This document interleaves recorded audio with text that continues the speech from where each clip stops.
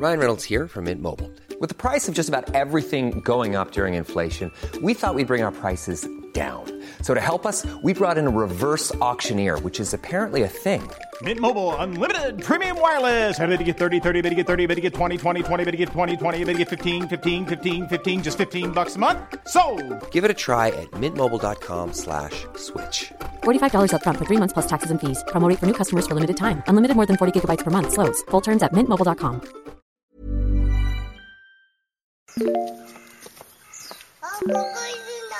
本当？見えないでしょ？どこにいるのかな？見えないよ。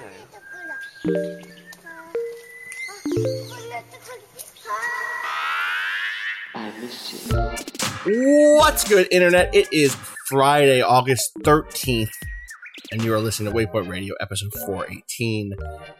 I'm your host, Austin Walker, joined today by Rob Zach. Good morning. And Ricardo Contreras. Hello. It's hot. It's hot today. Oh. Tomorrow's supposed to be a nightmare. Summer's back with a vengeance. Summer is back, baby. Stay hydrated. Stay cool. Stay shaded. Stay hydrated. This is a fun first test for, I put in a ceiling fan a few weeks ago. Right. Because, my apartment's always had really strong temperature gradients, basically, where the front of my apartment by the front door leads into the sort of the giant atrium in my building, just gets scorchingly hot.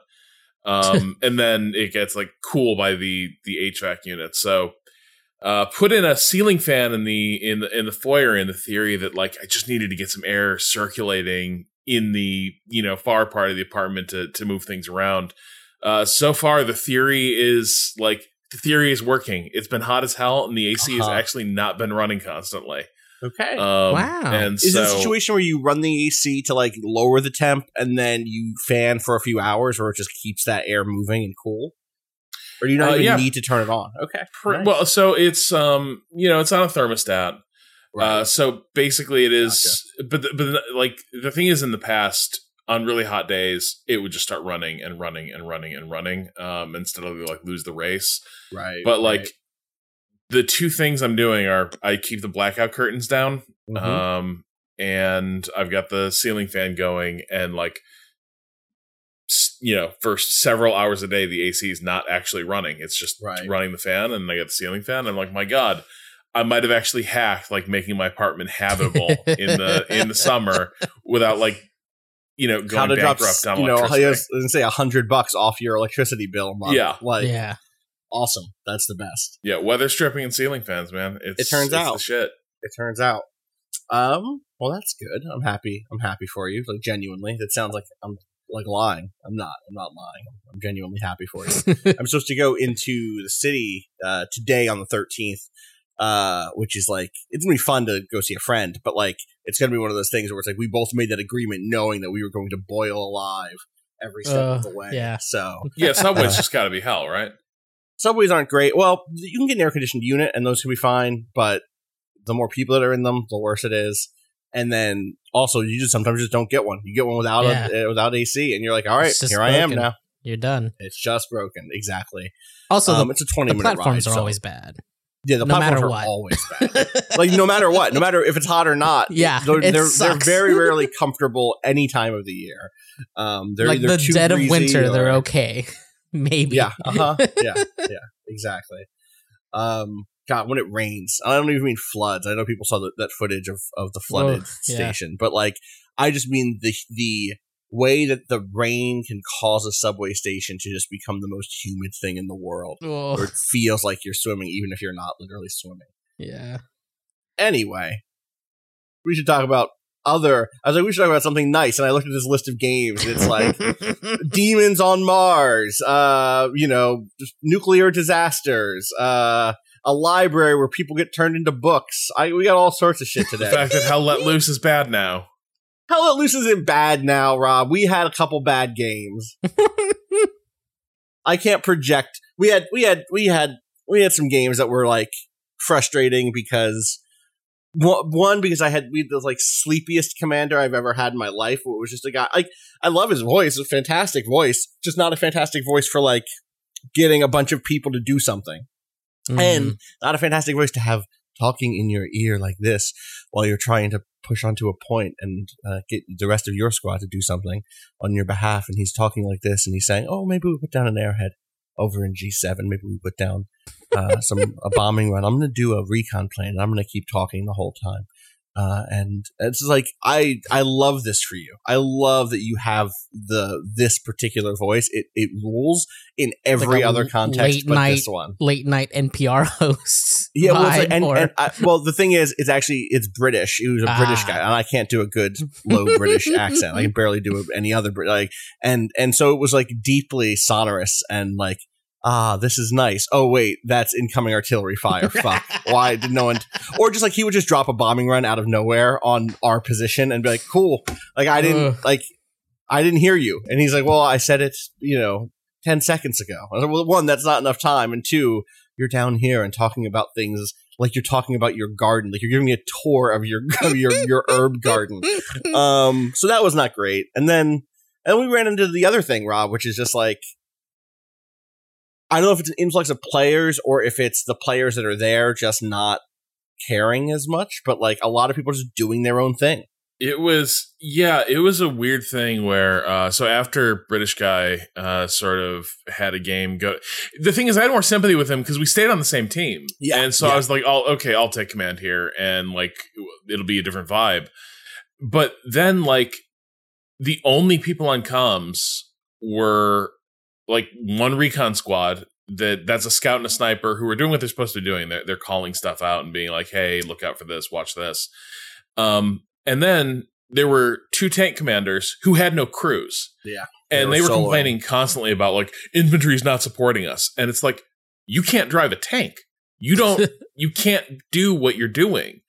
And then you just had like an increasingly testy group of infantry commanders who were like, most of whom were never on comms anyway. Right. The sheer number of times complain like, once every 10 minutes or whatever. Yeah, where it's like, hey, is that point looking okay? Are you going to stay on that point? How's it going back there?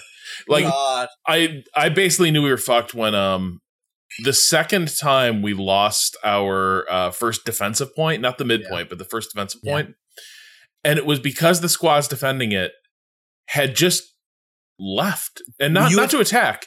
They had just moved deeper into the recesses of the map for reasons I couldn't fathom. And I was like, hey, what's going on? It was like there was a different command call going on that we weren't part of. Do you know what I mean? It was like, dude, that was the weird thing. Yes. It felt like there was another team deciding what to do. I never heard Commander comms be that quiet in a game. Well, and do you remember the bit where you were like, so how's it going back at, I think that was at LeGrand Creek, right? Yeah. Like, how are things looking at Creek? And the one like team there was like, oh, it's looking pretty good. And you're like, is it? Because it looks like you're getting capped. And he's like, well, they came up behind us and they have a couple garrisons around. And we just lost our outpost. And you're like, that does not sound like it's going pretty good. Why didn't you call any of that up? Yeah. But the other weird thing too is it did seem like one of those games where it was kind of crap all the way down. And I think we were against a much more buttoned up team. Yes. Because there was a point where we had shaken out roughly into a line. Yeah. And I was like, you could have a push basically envelop the point that's being held, but nothing happened. I was watching squads just like advance, and then they stopped advancing. And I was like, what's your plan here? And the plan was kind of nothing. And no, we won't talk about it. We had a moment that was like the most heartbreaking, like long shot Hail Mary play, but also like felt again ripped from some World War II movie, which was there were three. We had at the best we ever got was 3 points out under control. I want to say maybe we only had 2 and then almost grabbed that third. I think we got the third for like a split second once. But there was a point at which we had pushed, we were holding the second spot. Okay. And we were pushing into the third one. You have to take these spots in this mode that we're talking about. You have to take them in a linear fashion. They're all up for grabs. We have to kind of march across the map take a point, then often march across the map again because they're vertically different across the map or horizontally depending on orientation, and then take a different one. And so you have teams back defending, which which is its own whole can of worms in this episode or in this game. This episode, geez. And then we had teams attacking, and in this moment, my team was attacking along with one other squad, and we did it. Like we pushed through the defenses there. They pulled out of the defenses there to go on the attack and left this thing behind effectively. We had like this incredible exchange of gunfire with people who were like holed up in a barn. We found their 2 garrisons. We stormed the house that was at the center of this stronghold point that we needed to take. And as that was happening, we were losing our second defensive point. And what you can't do in this game is leapfrog. You can't hold point 1 and point 3. You have to hold point 1, 2, and 3. And so we did this thing where it was like, all right, we're going to leave our 2 squads here in behind enemy lines. Because of the way the game works, if you lose point 2, you cannot put down a spawn point. A regular officer can't put down a spawn point past that point deep into enemy territory because you don't have that kind of like supply line or whatever the abstraction is that's happening. You can't just like spawn people deep in enemy territory. And so we were just like making a bet. It was like, we can't respawn here, but we can try to hold this space for as long as the second that they get back point 2, we can redeploy all of our people here and instantly run it over because we have it. It's like these 8 guys have just taken this space successfully. It's incredible. But we can't respawn there, which means bit by bit, this 8-person group was whittled down by like 1 or 2 people crossing through. And it's like, well, we're holding out as best as we can. We're just waiting for the call from home that it's okay to set up this new outpost here. And it never came. And we had to then immediately go on the back foot. And it was, like I said, it was a big gamble because those 2 squads could have gone back immediately and reinforced somewhere else instead. And we could have done a whole new push. But it was like one of those things where it was like, well, we have 2 armor units back there. We have 4 other squads on defense, right? Certainly they can win that fight. And it's just like, it never came together. The other weird thing about it too is I kept being like, are we badly outnumbered? And we were somewhat outnumbered. Like, they had like a 4-person advantage. Basically they had an extra squad on us. Right. But I could not shake the sense that like we felt so outnumbered. Like, because like I had no idea where squads were. One, they weren't cohering at all. So like you'd hover over people to highlight their squads, and you'd see that a 5-person squad was spread across like 4 grid squares. And you're like, that's not a squad. That's just 4 people who are soloing different weapons. But yeah, it was the weirdest thing. Like during that sequence, Austin, I was like, I don't know why we can't do this retake. There's no pressure on the point we need to be defending now. We seem to have, like, I count 3 squads that are doing something, the 2 you were with, 1 that was on defense, and I guess our 2 shitty armor units that were like lone dudes in tanks. Right. Complaining about not getting enough help from infantry. And then I was like, so where are the other 4 or 5 infantry squads we're supposed to have? Like, where are they? Because they were all still logged in, but I was like, it feels like they're not even on the map. It was the weirdest thing. Yeah, I was heated at the end of it. And this was, I kind of wrote a piece about this, this week on the site where it's like, this game, I think has made a really daring bet, which is that it's only good when people are playing the game, the tactics game in harmony with the shooter. Like, they're not really separable, because as a shooter, this thing isn't really in that like Battlefield tier of like, oh man, so many satisfying guns to fuck around with. And like, also it's not set up to function with teamwork as loose as Battlefield. Right. Battlefield creates a lot of ways for people to sort of effortlessly, while they are doing what they already want to be doing, to contribute to team objectives. And that makes it feel like more of a team game, even when people are not necessarily playing it that way. The other game I'd use as a point of comparison is like the Red Orchestra games were all World War II nerd, simulator games in some ways, where it's like, check the range on your rifle sights, carefully deploy your machine gun. Everything takes time. The guns were so good and satisfying and fussy that like, if it was a bad game, you could still have fun messing around with like the historically accurate like recreations of these guns. That was still awesome. Hell Let Loose's gunplay is fine. It's not anything like the rifles. I don't think are particularly distinguished. Nothing feels like there are very few weapons. I'm like, this feels awesome. I love to use this, but it really does come together when like it's all in the service of the squad tactics game that's playing out. If that game doesn't come together, you're playing a not great shooter, and you're probably chain dying a lot because the team that is working together is just going to be set up on you every time you move. Exactly. Totally. Well, the thing is, I think you and I both left that very frustrated. And then, like, I'd play more of that game right now. Like, if you want to stop this podcast and go play some, I'm down. Let's go. Dude, the entire, like, I was, if MK hadn't, like, gone to bed, like, downstairs, I would have been like, I'm gonna fire that back up and get back on comms. I need to wipe that one off the books. Yeah, exactly. Just need a good one. After the West Coast crew's logging on. Austin, let's. I mean, this is the thing: is that there's a group I've been playing with on and off, and they're all West Coast people, and some of the time they were ready to play, you and I had wrapped up that game, and it was like, well, I kind of have to start winding down. I got to do shit in the morning. It's late, but I don't know. What if I just didn't do that? What if instead I'd stayed up and been in command mode for another hour?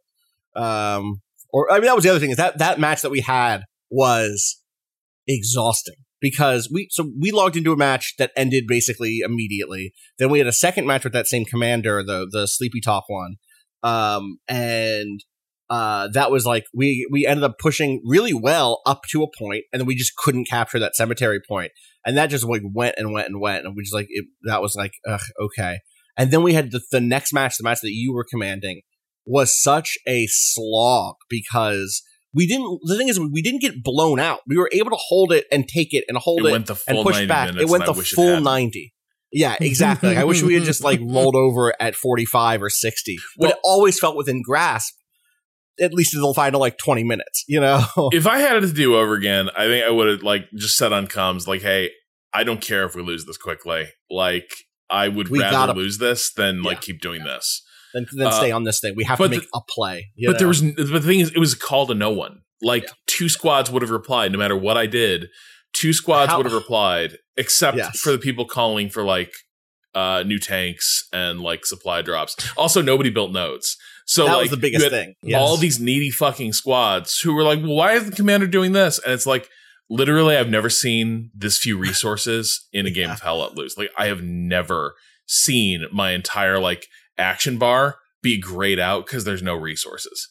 It was the most like no one wants to play cleric thing I've ever seen. You know what I mean? It was just like, well, we need someone to do the work of and like normally you find someone who's into it, right? Like there have been times when I've been like, I've been back at base, like hopped into a truck, or I've been, somewhere hopped into a truck and then realized after like, oh, this is a person who just plays the supply truck and just drives back and forth, setting up munitions nodes and manpower nodes and resource nodes.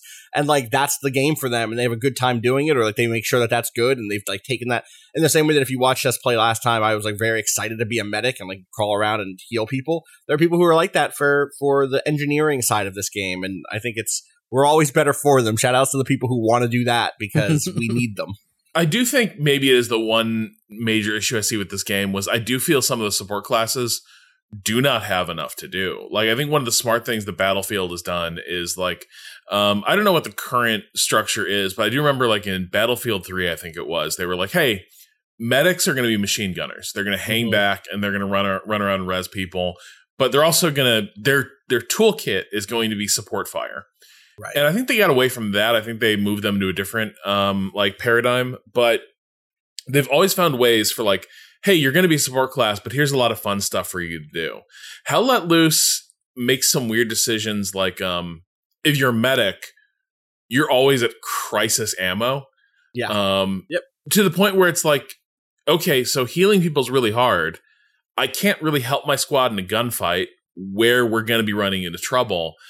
And to make that class work, you're going to need somebody there to be a supply guy dropping shit at your feet. So as medic, you can restock. But that's not also going to be fun for them because they're going to be like, I'm just kind of playing a crappy rifleman without my full kit.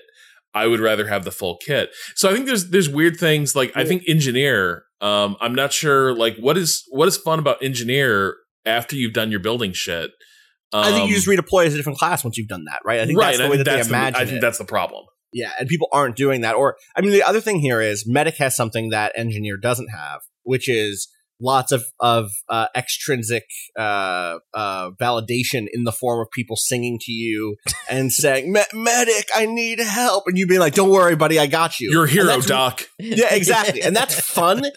No one is doing that for the engineers and supply folks out there. When Kato spawns in this as a supply person and like drops 50 supplies at our feet, we're like, all right, cool.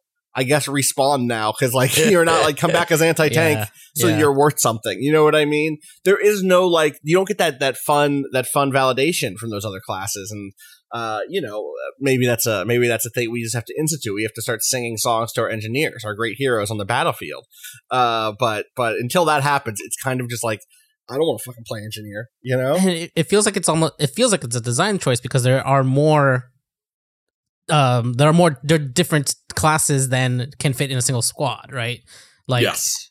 There are you can only put 6 people in, but there are what, like 8, 10 almost? I don't know the exact number of different types of people that you kind of need all of them spread across the entire, like, so like you either expect one squad to be like, we're just the supply squad and we're going to run around and do this. That's exactly right. Do this for everyone. And have that be like what actually happens, right? Or what actually happens is just like everyone, like the people will swap in as needed, drop the thing, and then swap back to something else, right? And it does create this thing where like, so as commander, after a point, I'm like, I'm not going to continually just tell people their jobs in the game, like they're having their own game. I'm not going to, you know what I mean? Like you're the commander role, but these squads are people and they're not chess pieces. So I can't just keep yelling like, Abel, get on dog 7. What are you doing? Like that shit's annoying. I don't like playing when I'm a squad leader. I'm like, shut the fuck up. Like I know my business. But it does get it creates this friction, like as a squad commander, for instance, where it's like, I want people to like play what they want to play and like have a good time. Yeah. But to do a lot of the things that are necessary in this game, you got to be like, hey, I need 2 people to stop what they're doing in a redeploy queue and play these 2 support classes and kind of not do anything for a few minutes. I kind of need you to go find a supply truck, drive it to an empty field somewhere, hope you don't get sniped, and then build some shit for a few minutes. And then you can come back and play the game. And I think that level of friction creates a lot of potential for like teams to break down because people are going to be like, hey, I'm in the middle of the fight. Like my team needs me to be an assault submachine gunner, or they need me to be a rifleman or a machine gunner laying down supporting fire. And it's tough to step away from that because the larger team, the entire side, actually doesn't need another gun in that fight. It needs 2 people with like welding torches and a box of tools to be building resource nodes. We just got to be these people. We just got to, the next time we play, we got to go in and like lock a squad with 3 of us. We have an officer, an engineer, and a supply person, or whatever the trio is, to start building stuff. Go around, set up those nodes for 30 minutes, and then switch over. I feel like people, I'm kind of this person in general in games where there's classes. I tend to play a support type class. I'm never like in Valorant, I don't play duelists. I play the controllers, the people dropping smoke and like setting up traps and avenues of attack. And I feel like just coming to this game on its own, I would probably be the person doing that engineer run and like enjoying it because I'm contributing, but I don't have to worry about my gunplay as much, which is fine. I can do it, but it's not necessary for me to feel like it's contributing. But I feel like the type of people that play healer in an MMO or like play support in that sort of role might not just be attracted to this game from the outset, like from the like what the theming is, what the whole aspect is. It looks like it's gonna be a shooter where you have to be good at shooting. When in fact, if more of those type of people that were interested in just being support played the game, they'd find their niche, right? But it's kind of like a the way the game presents itself on its face might not immediately attract that sort of person. Well, and I would also say that like a lot of games go to great pains to make those support classes, make it really easy and frictionless to provide support to your teammates. Like Team Fortress 2 with the medic gun is the clearest example where you just hold that thing down and it just mashes health at its target. And people were like, wow, this shows how you can make playing medic fun. And it's true, it did. It changed like team shooter design. This ain't that. Like if you're a medic, if somebody is dead in the field, it is because that field is observed. And anyone who moves out in that field is probably going to get shot. Like if you see 3 bodies in the field, you know for sure that you out there. You're describing the reason why I like playing medic here and don't like playing medic in Team Fortress. Yeah, which is what that is compelling, interesting, challenging gameplay to me. Not that playing a healer in Team Fortress is not. It's just not the thing doing the thing that I like, which is about. There's positioning stuff in TF2, obviously. But the thing of like, okay, there's a body in a field. It's my commander's body in the field, or not my commander, but my squad leader, which means that's the person who can recreate the outpost that we spawn at. They're important to keep up here in the front line. Can I throw smokes well? Can I ask my teammates to lay down covering fire? Can I find a route through this tall grass to get there? Yep. Before the squad leader decides, fuck it, I'll just respawn and try to run back. And like making that happen is so. Like, I like that gameplay a lot. It does do the thing of trading the gunplay combat that medic is not good at because they don't have the ammo for it for something else that does feel rewarding. Being a medic, and like this the other thing, is like being a medic as part of a big push where you just start seeing bodies going down. This is a game where you hold F to heal people, but that sense of like 4 people just went down because a tank shell hit nearby. They didn't die, or maybe a sweep of gunfire hit 4 people. They're down but not out. You feel like you're trying to stop the bleeding. That is the moment where you're like, all right, I'm doing the trauma center thing. I'm still only holding down F, but I have to do it, in the right order of people. I have to do it from a position where it's safe. Right. I just got to like make it all come back together. And if I do that right, this push isn't over yet. We can keep the pressure up, and eventually they'll break. And that feeling is so good. And I think this is the friction with this entire game is that you end up having a design that demands that players engage with it in that way, both to have fun, but also for it to function. That like if you're just playing the medic who is like, I'm just going to heal you, buddy. I'm just going to stick with my buddy and like, or just my squad and only heal my own squad mates, which I'll see sometimes. It's like, well, what do you do? Like, you can hit F to heal anybody. Please, during this push, stop sticking. Good soldiers are dying in that field. Yeah, get out there. And you need someone to make that decision. And I think that it then extends to the engineer and supply stuff. But like seriously, I will play a game with y'all where we just open up by being like, let's set up notes. Let's just that was a great show. I think we nailed it. Let's go. Let's squat up. Yeah, exactly. That's where I'm at. But we should talk about other stuff. Talk to me. Where do we want to go? Which hell do we want to go to next? Demon Mars hell? I'm guessing it's Mars or Chernobyl hell. Let's talk about the new game. Let's talk about Jupiter hell. Yeah. Yeah, Kato. Mars hell. You've been playing some Jupiter hell. Mars hell. Yeah. Is it Mars? I'm just guessing it's Mars because it's Doom. No, it's a Doom roguelike. I mean, I would assume it's actually a moon of Jupiter, right? Oh, the word Jupiter is in the name of the game. They don't say specifically. This is just like how Rob and I didn't notice that there's a character in the latest Clone Wars episode just named Halliburton, a thing that I'm still tight over. Oh my god! Yeah, he sucks. Don't worry. Oh, good. She's cool.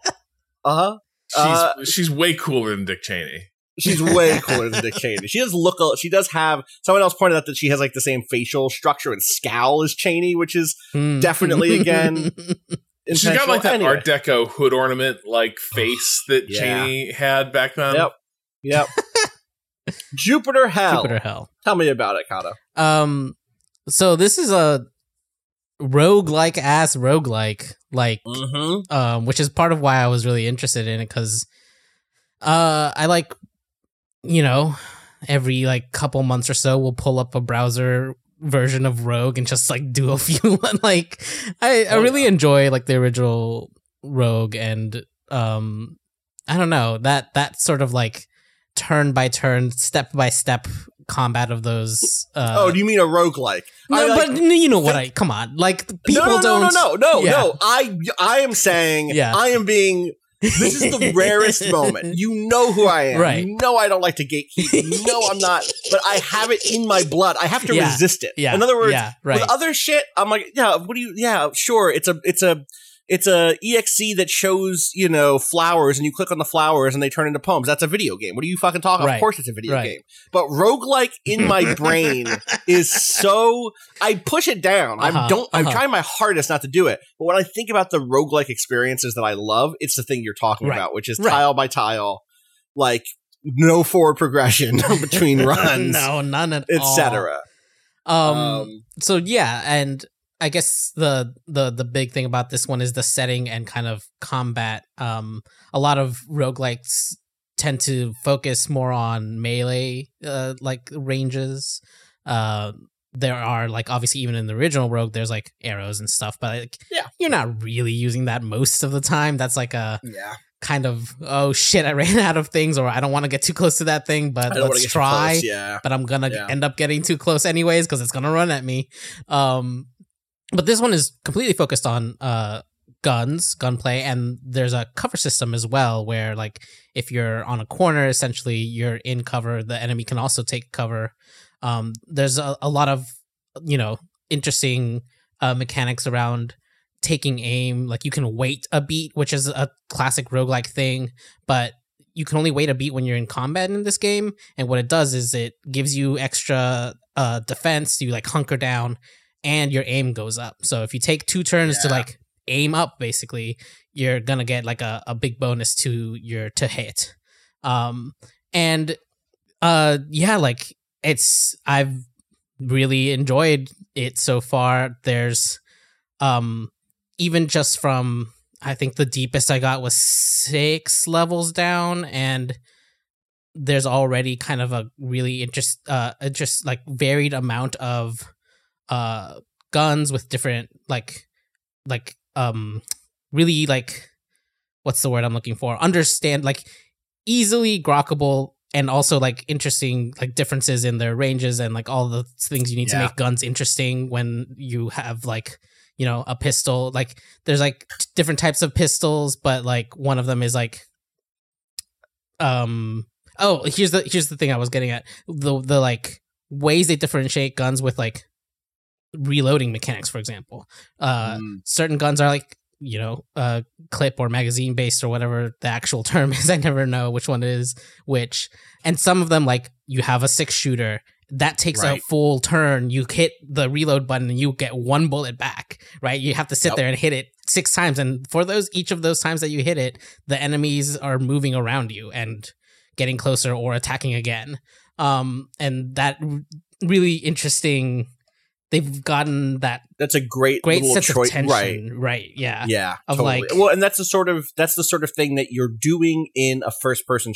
So we should just to slow down a little bit. Top down perspective, or like lightly isometric perspective, polygonal looking game, graphics. 3D, graphics. But like an overlay that has like a very CRT display. Yes, I mean it's even warped. Screen, yes, it is even warped at the edges. Yeah, which I kind of wish I could turn off. I get it, and I'm not. It's not working for me as well as I would like it to. But then, it's turn based, which is to say, you move, then all the enemies move. You move, then all the enemies move. Classic roguelike in that way. It targets enemies for you. You can switch between what thing you're targeting. As Kato said, you can move behind cover, and cover in this instance is like a corner, like a wall that that you can kind of peer around, or a chest high, a chest, for instance, will provide cover for you, which reduces the chance that enemies can shoot you, successfully. I'm just thinking of other like fundamental basic shit. You can carry 3 weapons. You choose a class, and the classes all have passive and active abilities. It's that sort of game, and like you're trying to get to an elevator at the end of every level to go down and continue your exploration, right? There's loot, and most of the loot is samey. It's like, okay, every yellow pistol is the same, but then there's higher levels of weapons that have had modifications done, or you can modify your weapons eventually, stuff like that. Am I forgetting any other? I think that's the main stuff. And so like the idea that like I'm going to use this pistol that requires you to reload one shot at a time and be like, well, this gun does incredible damage. This revolver does incredible damage, but it's a nightmare in combat because I need to like hide behind cover and reload or run away around a corner and reload. Really does hit the like, yeah, this is what an FPS can feel like sometimes. Right. Or it also does a thing of like, well, how do I deal with this? Well, maybe I want a modified one that reloads faster. I'll start taking the quick reload skill when I level up, the perk that lets you reload faster, which then means that you can start using those slow reload weapons more successfully.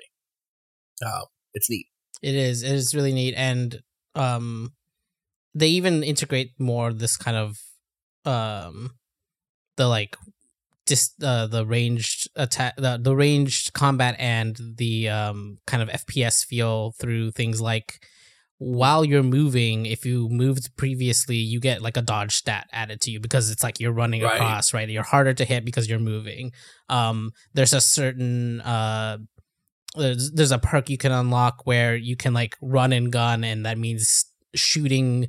You can shooting on an automatic weapon doesn't take that dodge away or something. I forget exactly what the thing of it is. Like you can like, but it's essentially meant to be like, oh, you're not stopping to take running the shot. and gunning. Yeah, you are running and gunning, which is really fun that they've gotten all of these things into this turn-based mode, and like it feels cool. It feels neat to be able to think through like, okay, I'm running. Do I keep running? Do I stop and swap to my more accurate pistol and take a longer shot? Like, how many turns is it going to take for them to get to me? Am I near a barrel, an explosive barrel? Are they near an explosive barrel? Are they near one?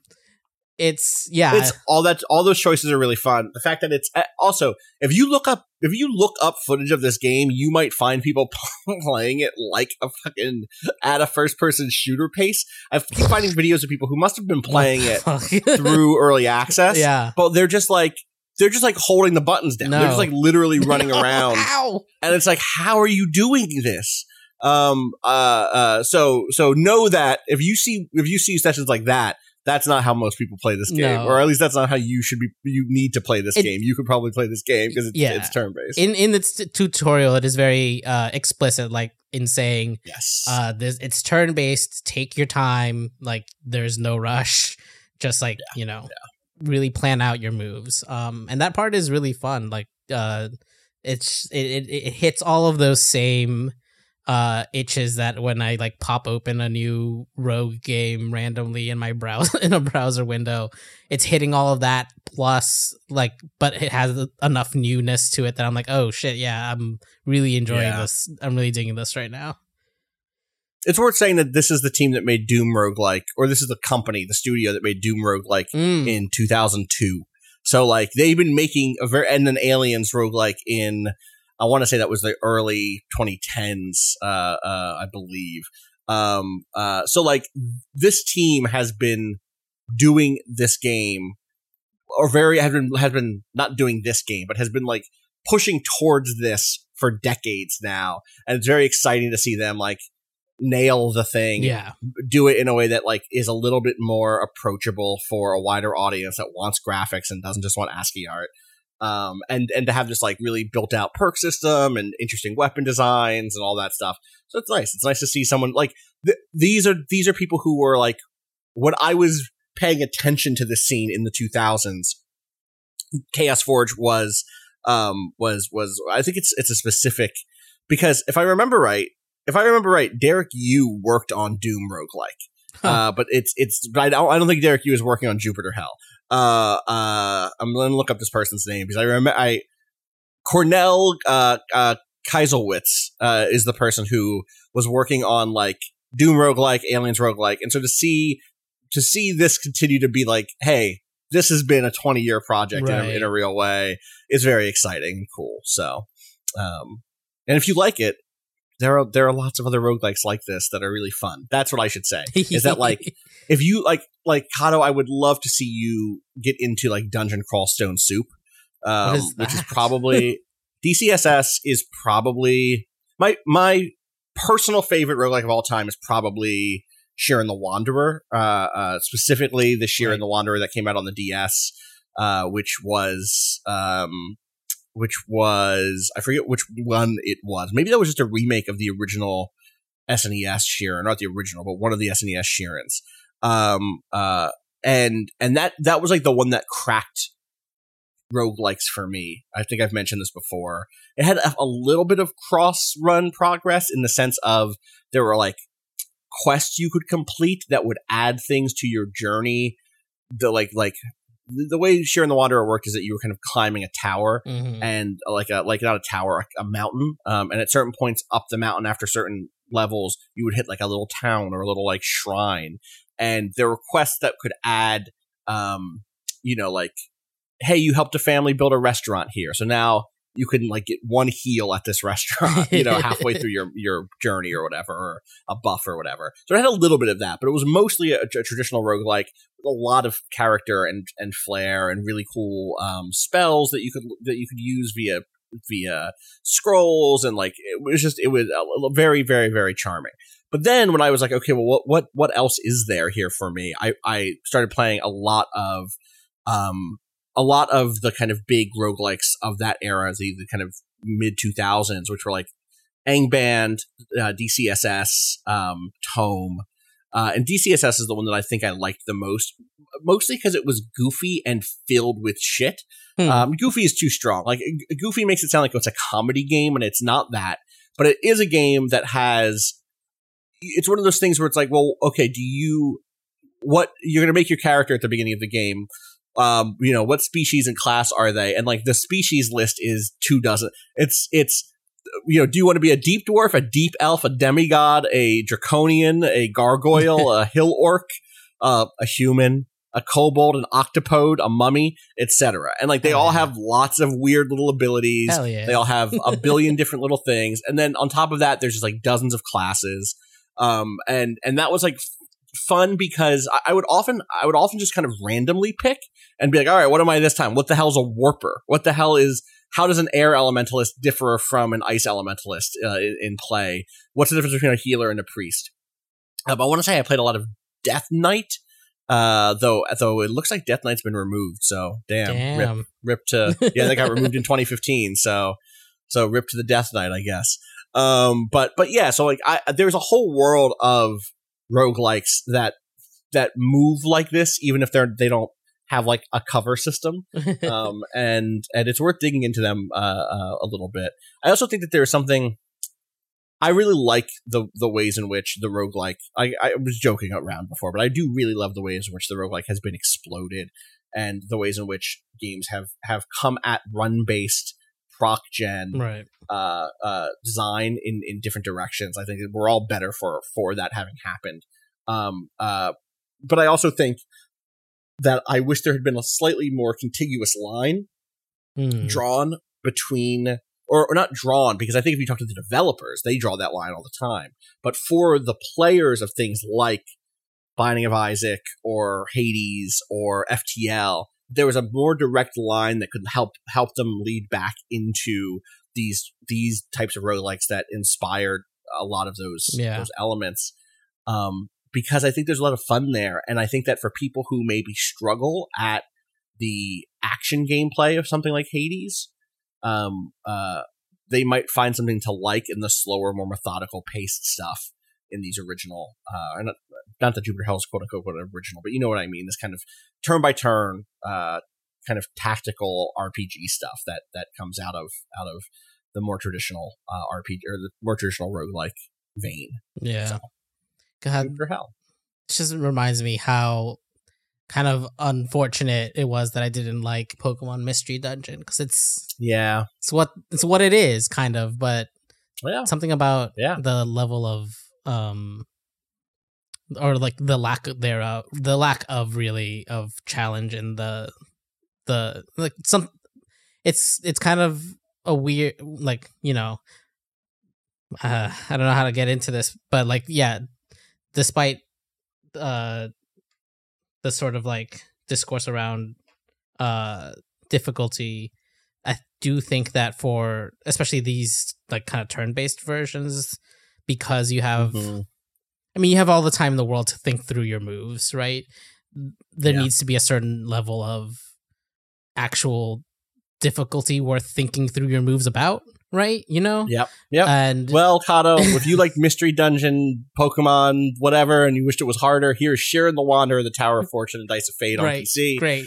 Good, thank you. It's also a Mystery Dungeon game, so it has a lot of the same language. It'll be legible to you, but it will absolutely kick your ass in a different way. It's just very funny for how hard the hey, it's Pokemon, but it's a MOBA, hit really, really well because they made it's just a MOBA. Like they didn't really cut any corners or with what the game is and how it's structured. That they didn't with when they had tried with Mystery Dungeon, it was kind of they kind of missed there. But yeah, I need to check these out. I need to play more of them. I think you'd like them. I really do. Yeah. All right, we should take a break and come back and talk about some other stuff. BRB.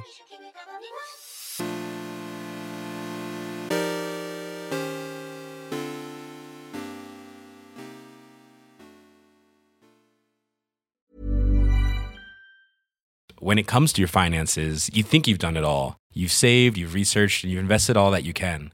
Now it's time to take those investments to the next level by using the brand behind every great investor, Yahoo Finance. As America's #1 finance destination, Yahoo Finance has everything you need, whether you're a seasoned trader or just dipping your toes into the market. Join the millions of investors who trust Yahoo Finance to guide them on their financial journey. For comprehensive financial news and analysis, visit yahoofinance.com. The #1 financial destination, yahoofinance.com.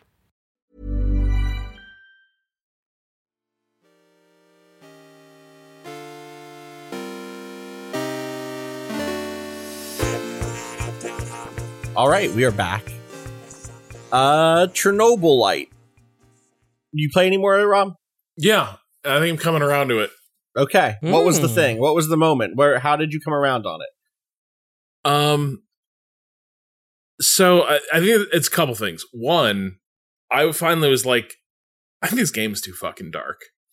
I have never seen a game whiff on gamma settings this hard auto setup, but I was like, I cannot see shit without a flashlight. And at first I was like, okay, it's just going that grimy grimness.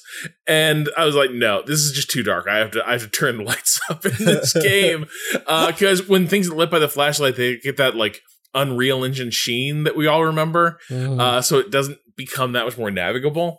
So the whole game, I felt like I was looking at it through, one of those little boxes you use to look underwater, where it's just, you got such a tight little perspective.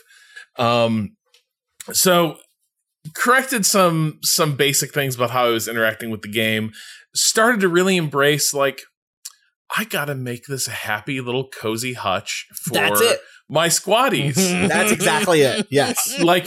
The minute it was oh man, Oliver is sad because the base isn't cozy. Yeah. And I was when he's can you get a radio or some plants in here? Yes, I fucking can, Oliver, my boy. when it was your team members want their own room, and I was done. I was he was can I have a plant? And I was you can, Oliver.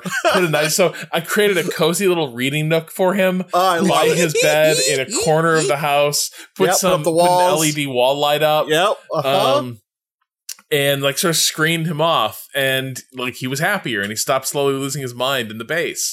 And then I was I'm going to build a little TV area and make sure everyone's got entertainment.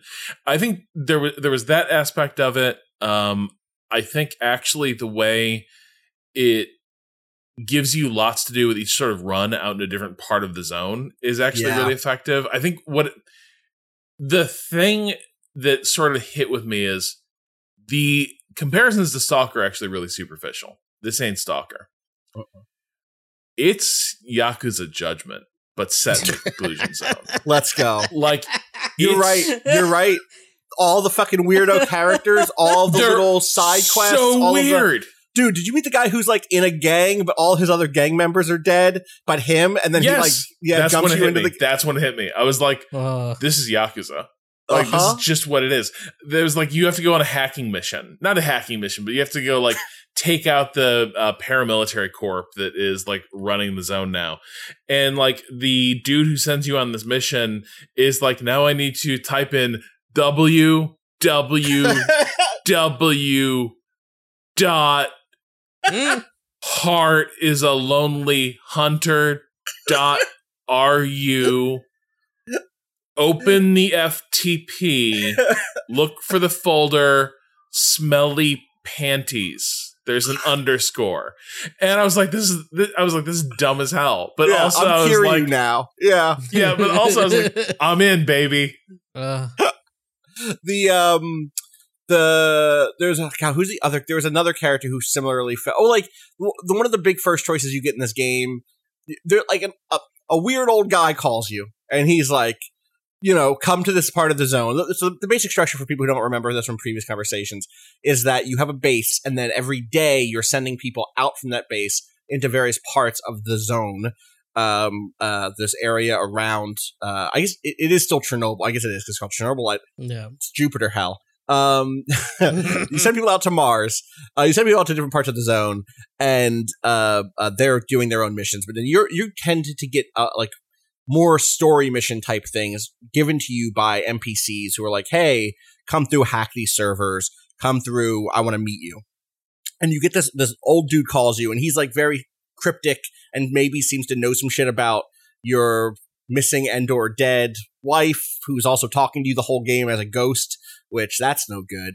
Also, we're talking about a world where like you got a portal. I've mentioned this before. You have like a portal gun that takes you into a different realm. So I don't know. Maybe she's just in the realm. Who could say where she is?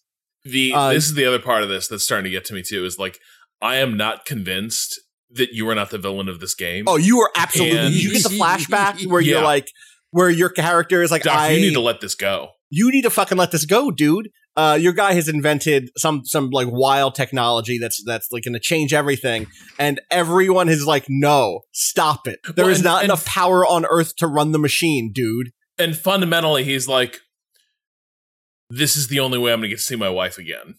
Yeah, and it's like, your wife is gone, man, and let he's it like, go. With enough unholy nuclear energy that breaches the gap between us and the demon realm, I will be able to see my wife again, who also seems to be cryptically warning me, maybe not do what I'm doing, but whatever, I'm going to do it. Give James Sunderland a physics degree, and we're good. That's what it basically is. Like, I compared it to Silent Hill 2 before, but it truly feels like we're getting there with it. But this guy's like, I want to meet you. And you show up to that place. He's not there. He has sent another guy there. And that guy has given you he's like, all right, hey, there's a test from the old guy. The old guy has left behind two things here. Either you can upgrade your PDA, which like, you don't even have what I would think of as a PDA. So it's easy to not understand what that option is. Or you can blow up the Duga. You can blow up the Moscow Eye, which we talked about this thing recently because of its presence in Stalker 2.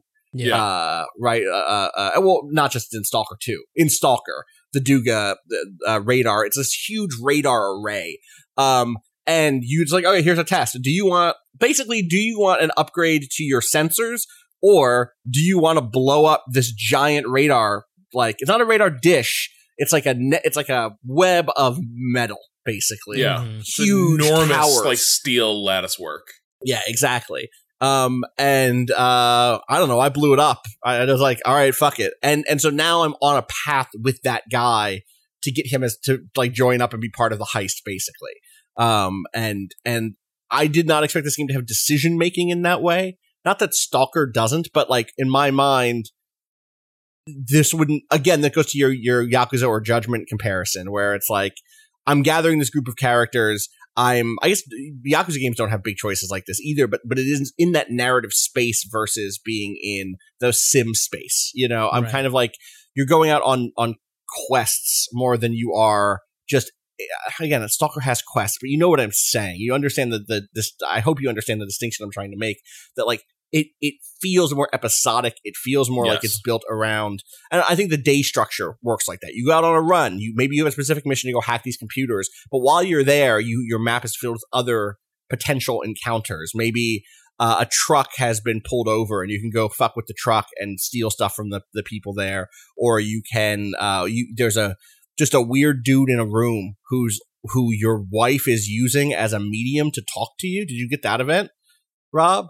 Like a creepy guy. I found like a creepy guy in a room who would say a thing, and then I would hear my wife say the thing, and it was stuff that felt like her trying to scare me off of this entire endeavor. Yeah. And then I left the room and I heard a gunshot. And okay. Oh, I didn't know you were playing it too, Kato. I talked about it. I'm still very early. I'm only like gotcha 3.5 hours in. And I want to make little rooms for people, but the other thing is I haven't actually hit a second person past the first one you get. So I wasn't really feeling it yet. I listening to y'all talk about what the other characters kind of like when they do a show up seem like that seemed like a more interesting game than the one I'm currently in. Yeah. The other part of this is, I guess I'm starting to get on with the crafting as well. Like, part of it is about the decoration. Part of it is your base has an ecosystem where it's like if you build more like resource generating stuff, like be it power or food, it will like the quality of the environment will decline. So you have to build more like, air scrubbers and such.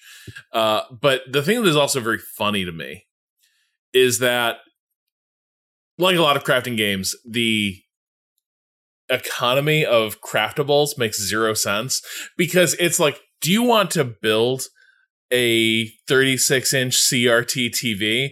Yeah, use some of your scrap metal and your electronics parts. You can just do that. Do you want to create a lockpick?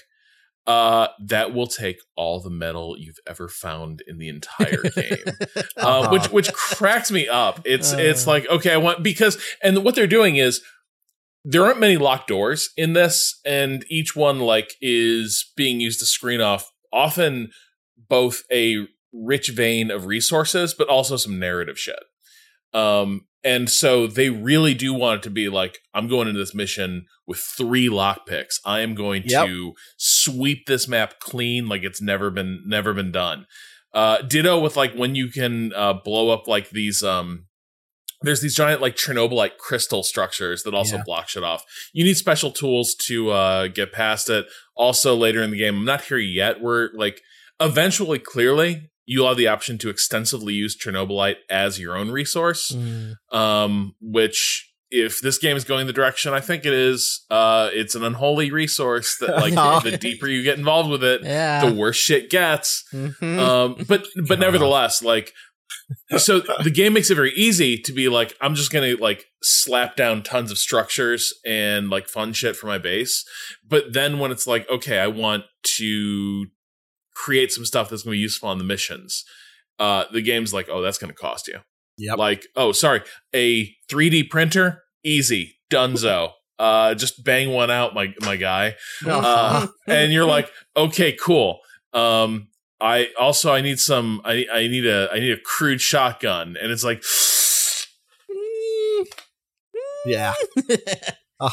and like upgrading. I would say it has a better weapon upgrade system than the Metro games does. It's clearly inspired by that, but like the template for this game is you have a wide variety of like fairly simple weapon archetypes and a lot of different ways you can customize them that are often sort of mutually exclusive. And you want to turn that shotgun into like, honestly, kind of a long-range slug thrower. That's a thing that's on the table. Or you can just have it decimate people up close in a way that's like that same base model is being used, but you really take it down different paths. And it starts to create the sense of, well, because of some choices I made early on, my pistol's actually kind of my rifle. Right. So my rifle's actually going to need to fill a different role when I get it. I think the upgrades look pretty cool. They feel satisfying to use. Like when I upgraded to more open carbine sights on my pistol, I was like, oh, now I can see. And that's a really satisfying thing. Like I think a lot of games don't make weaponsmithing particularly like tactile. I think this one succeeds at that, where it's like, oh, I made these upgrades and this weapon now feels potent. Like when I draw my 6 on some NAR like mercenaries now, I feel like the fucking gunslinger of the zone. And one of the things I like right now is I'm still early enough where that combat feels a little scary. If things pop off in an uncontrolled way, it's not good for me. I need to I need to make the first move so that I can even the playing field if I'm up against more than one person. You know what I mean? Also, you take sanity damage or take psyche damage if you start killing people randomly, at least at the beginning of the game. You can get perks. I have a perk now that gets rid of the psych damage that I take from stealth kills, for instance. But I got that through. Can you ever learn a non-lethal stealth takedown? Not that I've learned. Nope. Because I keep being like, Dr. Kimmin, what are you doing? He reaches around in front of people and basically like prison shanks them, where like he stabs them multiple times in the gut. Changed the animation on that? Because I thought the point is that what's the first guy? I forgot his name already. The first character who dies, Anton? or the first? The person who Oliver. teaches you, Oliver. Yes. What Oliver is teaching you is how to knock someone out by putting them in a chokehold. That is like the narrative thing of like you didn't know how to do that, so you were just out there stabbing dudes. No, see, that's not the thing that. That's what in the tutorial for me, I choked out the first guy. Yeah, and Oliver was like, "What are you doing? We're in the zone. Kill that guy." Like, you can't just choke someone out here. It's noisy and loud. But did you get an upgrade that lets you choke them out instead, Kato? Is that the thing that happened? Yeah, basically, that's what the stealth kill upgrade is that you are knocking them out again. Oliver takes you out and says, like, here, come knock me out. It's quieter, and also you won't take psyche damage because you're not killing them. I didn't realize that was actually then it replaced my... I don't know that did replace my... Wait, dude. I got a stealth. I did the stealth thing with Oliver, and all it was, it made me more stealthy. Where he was like, sneak up on me and tap me on the shoulder. So there's two different ones. I have both of those things. That's the stealth one. There's also you're right, because it's called, there's also, precision, and then stunning, you're right, Kyle. That was explicitly called stunning. Takedowns are quieter. Do that third that one. makes sense. Okay, so yes. That's the one I took first, because I was like, I don't want to be out here. Like, I'm happy to do the stealth route and like, find the best way to get behind all these dudes. But then if I'm still taking psyche damage, I might as well have shot them. Yep, totally. But I had like one fight basically break bad on me during one of these missions where like there were 3 guys and one of them spotted me, and it was like, well, it was 4 guys. I choked out one of them, and the other 3 saw me, and I was like, well, this is a nightmare. I need to just bounce. I need to bug out on this just to like get to a safe zone where I can then try to re-encounter them. And I couldn't get away, and I ended up getting like into a kind of a rolling gunfight that felt pretty good. Like, I think for a game where they punish you for getting into combat, they have also done the thing where like the guns feel decent, the moving in and out of cover, moving in and out of like camouflage zones. To kind of drop in on them like some sort of Chernobyl Batman is very Batman with a gun, but still is pretty good. Yeah, Batman. And I just love the version of this where, again, the big thing that feels different from Stalker or from I guess I didn't get too far into the most recent Metro, but how often you just stumble into a big narrative beat or like a cutscene or an encounter with an NPC that's memorable. All of that stuff feels, it's not systemic because it's clearly like being loaded into this game. Do you know what I mean? It's in fact the point, the ways in which it's different from Stalker is that it's not systemic. But yeah, I was about to ask about, is that what those other question marks usually are when you go into a level? Okay. I've been trying to clear those out every time. I've been beelining it, which makes more sense now of why I'm like, the game y'all are describing sounds a lot better than the one I'm That's playing. where you'll find NPCs, you'll find weird hauntings, you'll find ghosts, you'll find... sometimes you'll just hear the violin play at a place, and you're like, I don't know what's going on here, but I bet it's bad. Gotta go. Yeah, I definitely ran into one on accident, but knowing that it is those extra bits that are marked, that is helpful. I'm gonna definitely check those out more often then. Yeah, that's the play, for sure. It just felt, because early on it felt dangerous to be out there. I had a fight go bad. I was like, fuck it, I'm going back now. Like I finished the main objective, I'm out. Yeah. So yeah, Chernobylite. I'm glad you turned a corner on it, Rob. I hope Kato. I hope that you find the rhythm on it and see the stuff that we're digging about it. So yeah, that definitely worth checking out. I'm glad I went back to it. I got a pair of Ruin games to talk about briefly. Yeah. The first one is a revisit, so I'm not going to stay on it long. It's Banners of Ruin, which is a dark anthro fantasy deck builder. It's the one that's like, what if Martin the Warrior and Redwall was like Grimmer? I talked about it in an early access build last year, and it's still just not clicking with me. I'd hoped that in the time since that some of the design stuff would have gotten through. I think there's some stuff that really works. I think the art is really sharp. If what you want is like grim, dark, furry shit, here it is. Dead ass. Like they nailed it. I like the ways in which you move through the kind of floors of the game, which are laid up as sort of a trio of decks that you're drawing through. And as you flip a card, that's like a new encounter, or it's a new spot, or it's like an opportunity to upgrade your gear, or whatever.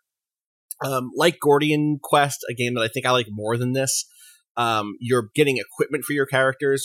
You have multiple characters. You have a party of characters, so it's different than something like Slay the Spire or Griftlands. You have that party grows slowly over the course of over a run. And you have lots of opportunities to kind of build them out in distinct ways, both through cards and equipment and perks as you level up. It is brutal. Like I think compared to something like Slay the Spire, it's out the gate much harder. It's much more punishing for when you make a mistake. I think we use the word punishing a lot without situating it. We use punishing as a synonym for difficult, but it's a particular type of punishing. Or difficult. It's when you make the wrong decision in a situation. How hard are you penalized for that? And this game is punishing in that specific way. It's built to do more than just slap you on the wrist when you make an inefficient choice. It's very easy to get overwhelmed. It's very easy to get stuck early on. And I think all of that is already enough to make me want to spend my kind of card game time somewhere else. But for me, the kind of nail in the coffin is that it's gone even deeper into some of the one of my least favorite things about this style of anthro game or anthro story is all bears are this, all wolves are this. And it's like, it's mechanized. It's in the game. It's the game that they're making. And I get wanting to make those choices matter. There's a reason why you want a wolf in your party instead of another mouse. And there's interesting stuff, mechanically, the fact that the wolves can use other people's weapons is a clever and interesting and dynamic ability to have access to. That's really fun. But it's so in the world building and so in the thing that it's a little it's just not my vibe when it comes to this stuff. I like anthro stuff where it feels like it's about finding a sort of expressivity around the animal choice versus it feeling like here are your genetic limits and predispositions. Right. And this is very much that. In comparison, which it is what it is. That's the thing that they're making, and that's all over this style of fiction. So it's not a unique issue with them. If you've read stories in this genre before, if you've played games in the genre before, you've come across it. And it's evocative, and it's part of why we do. The kind of sly fox character type is. We already say sly like a fox. We already do that with our animal analogies. So it's not that surprising that a game in that space is going to do it. I'm not surprised that they haven't tried to break the mold on that necessarily. But it would be cool to play a mouse that isn't just the rogue type, that isn't just doing that thing. And so it's fun to play against type sometimes, have the option at least. It is. Let me at least have the, I guess you could, right? I could put heavy armor on one of these little mice and put, give them a big fuck off great axe or whatever. but that's just not optimized, and the game punishes you for not being optimized. Right. You know, Right. So yeah, that's Banners of Ruin. There's also a new thing that I've played that also was in early access for years and finally came out. It's Library of Ruina, or Ruina probably, which, do you remember when I brought Troubleshooters to this podcast? Uh-huh. Korean tactical RPG? Yeah. This is that, but for deck building. Shut Though the I was fuck trying to describe, You're I mean, fucked. it's that in the sense that it's extreme, like, so much is happening. Someone asked me about this game yesterday, and I said, if you want the Library of Ruina experience, read this while listening to this. And what I linked musically was Library of Ruina String Theocracy, which is the OP to this game. Good. Okay. Which I'll link to y'all right now. You go ahead and hit play on that. Great. It's a great little jazzy number. The music in this game fucking slaps. So I said, listen to that while reading this. Light is the energy, quote unquote, to play pages. Light is spent when pages are used. Light can be restored via page effects, staggering, killing an enemy, and light is always fully restored when emotion level rises. Emotion level rises when enough emotion coins accumulate, down right or down left corner. You get emotion coins for +1 positive for winning a clash, +1 positive for max rolling a dice of a combat page, +1 negative for losing a clash, +1 negative for min rolling a dice of a combat page, +3 positive for killing an enemy, +3 negative when an ally dies. Combat or from combat page effects. As I said before, when emotion level rises, you fully restore light and gain +1 max light capacity, and there are additional bonuses on an emotional level of level 4 or 5. All characters start with an emotional level of 0 until a bit later in the game, your max emotional level will be level 1. And it's like, alright, I guess my emotion level goes up and my light goes up. That didn't really explain what any of that is. I'm there. I'm at the edge of it. I've watched a video of figuring this out, and mechanically it's starting to click in a way that's unlocking something in my brain. This game, first of all, this game is a sequel to a game in another genre entirely. And you don't need to play the other game at all, is my understanding. Great. That game is called Lobotomy Corporation. That game is a game about being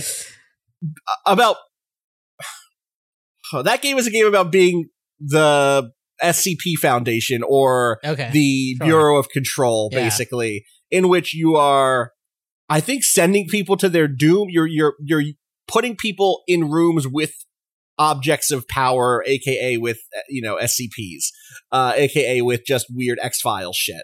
And that seems to be a weird base building, like, tactics thing. I don't really understand what Lobotomy Corporation is. That's okay. The Library of Ruina makes way more sense. You're playing as a fixer in a post-apocalyptic cyberpunk dystopian world, and you stumble into a library. The librarian, Angela, who I think is an AI in the first game, tortures you immediately, removing your arms. And also, I think you stumbled in there because you were looking for a sandwich. You were looking for a sandwich, and instead you go into this evil library. Anyway, that's okay. You work for the evil library now, and it's your job to kill the people who come into it so that they become books. You know what? Let me just read it from the Steam page. Yeah. Maybe I'm doing a bad job of this. Okay. Become the owner of the library and receive your guests. Your librarians will fight for the library. Combat between the guests and the librarians breaks out as if it were on a stage. Defeated guests turn into books, and the library grows onward. A good book will allow you to invite new guests with greater secrets. Amass a collection of books and explore the secrets of the city, and eventually get your hands on the one singular perfect book. I don't even know how to be. So it's a lot of text up front, a lot of world building up front, a lot of this is a city that's run by syndicates and gangs, and before every encounter with every chapter, you kind of see a picture of whoever's about to stumble into the library and get stuck there and fucking die by your hands. And it's like, here's a group of 3 down on their luck street rats struggling to find enough money to pay off the bill they owe to the bigger gang that they report up to. And the first thing that they do is you come in on them, like, basically doing not just an autopsy, but like looking for cyberware or good body parts from a dead guy. And none of this is graphic, but they're talking about it like it's nothing. They're like, oh yeah, his guts are all weird in there. That's no good. Someone's made their guts all like popcorn in there, which is like, that sounds bad to me. But inside of the body, they find a black and gold invitation to this library, which they decide to use, and it whisks them away to this magic library. And then I killed them and turned them into books. And the way that you kill them is a card game, is a deck building style. Well, it's not a deck builder because you're not like it's a CCG style card game where you have downtime between battles to kind of put together what your deck looks like. Your characters have cards called pages. They all have mana cost. Mana is called light. All of that stuff is pretty basic. You know, you have cards that do bleed effect. You have cards that do different types of damage. There's piercing damage, there's blunt damage, there's slashing damage. Characters have weaknesses. All that stuff makes perfect sense to me. But the flow of combat is wild. Everybody rolls initiative dice at the top of a round. All right. Right?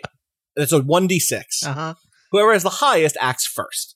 Like something like, say, the Spire, you can see intentions. You can see the enemies are going to hit your first person or your third person, whatever it is, and you can see what card they're going to use. The thing about the game is, all right, each card, all right, let's say it's 1-on-1, Kato. Mm-hmm. It's you and me. Yeah. You are going to hit, you are targeting me. You have a thing where you're going to do 4 slashing damage and then 5 blunt damage to me. That's no good. I only have 10 health. I got to be careful. But I rolled higher initiative than you, which means my card is going to go first. I'm going to hit you first. And if I can do enough stagger damage to you, I'm going to knock you out before you can hit me with that potential 9 damage, right? So I'm trying to that means I'm going to play a card that hits your weakness, and it hits like 2 or 3 times. However, then we come together, and when it's time to see if we hit, we roll dice again, and the higher number hits. So I whiff on that first one, and I only do a little bit of damage to you. Now, maybe it would be better if I had instead played a card that added some defense to... What was the first dice roll for then? Initiative. Who goes first? Now, the reason that's silly, right? Why does that matter if it's 1-on-1? Well, what if it's not 1-on-1? What if it's 2-on-3 and they're ganging up on one person? Or I have a weak character who's about to die. Well, I can intercede with my faster character and block one of the hits coming in on that first person. Okay. I can jump in front. So it's like per character, not like per. It's per character, not per side. Correct. Okay. That makes more sense. God damn. Does it? I'm just saying like that now there's a reason for it to happen if you're gonna roll dice again when you actually clash. Like what? But no, I see how this is setting up. And so then on top of all of that, is there any way? Yeah. This feels like the type of game that's gonna have like a full like turn order somewhere where you can see where everyone's going, or is this not that? You can see the numbers very clearly. Okay, and it's round by round, right? So it changes. This is the thing. That initiative, that's just for that round. Next round, re-roll initiative. Okay. Also, you're burning. It's the reason that person asked on the forums like, how does light work? Is because you start with 3 light or 4 light, and you regain it. Like I said before. You regain it when you win a clash, or you roll max damage on a combat page, or you kill an enemy, or your emotion level goes up because you got emotion coins, and that's important because that's how you get mana back. It's not like you come back every round with full mana. Sometimes you can just get beat to shit, and you end up with like 2 mana, and you're like, well, I'm glad I have this level 1 or this 1 light card, right? Because otherwise I'd be fucked in this turn or whatever. It's again, it has so much going on in terms of character customization, in terms of deck customization, in terms of equipment, in terms of just like the very basic, what am I doing in this round? It is not a easy game. It is a hard game, and you're constantly getting wild narrative drops, but it's conflicts. It might be great. Conflicts that build with emotion. That's true. Confrontation in the library is not just about killing your enemies; it's about heightening emotions. This is the thing. So that specific thing is like, okay, you know how if you talk to anyone who likes wrestling and video games, they're like, wrestling video games don't understand that the thing that wrestling is about is not about winning a fight; it's about putting on a good match and having like a good entertaining show and telling a story. Pacing and you get better drops in this game if the enemy's emotion level is higher. So if they think they're going to win, and the reason their emotion level goes higher is because they're beating the shit out of you. So if you let them have a little bit of fun, this is my understanding of this mechanic anyway. Maybe I'm wrong, but I think this is true.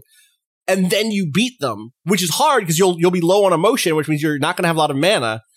Then you get better rewards. So literally you're incentivized to throw the fight a little bit. Look, they even use the word match in here. And then stomp them. Do they? Yeah, well, yeah, it's all Furthermore, staged. It's all dialogue can appear depending on the situation of the battle and will make one's viewing experience of the match unfolding even more enjoyable. That's true. At the bottom of the screen during every fight, there is a little dialogue box for every character that's commenting on how the last round went, basically. Or what they're planning on doing next, basically, in a way that's,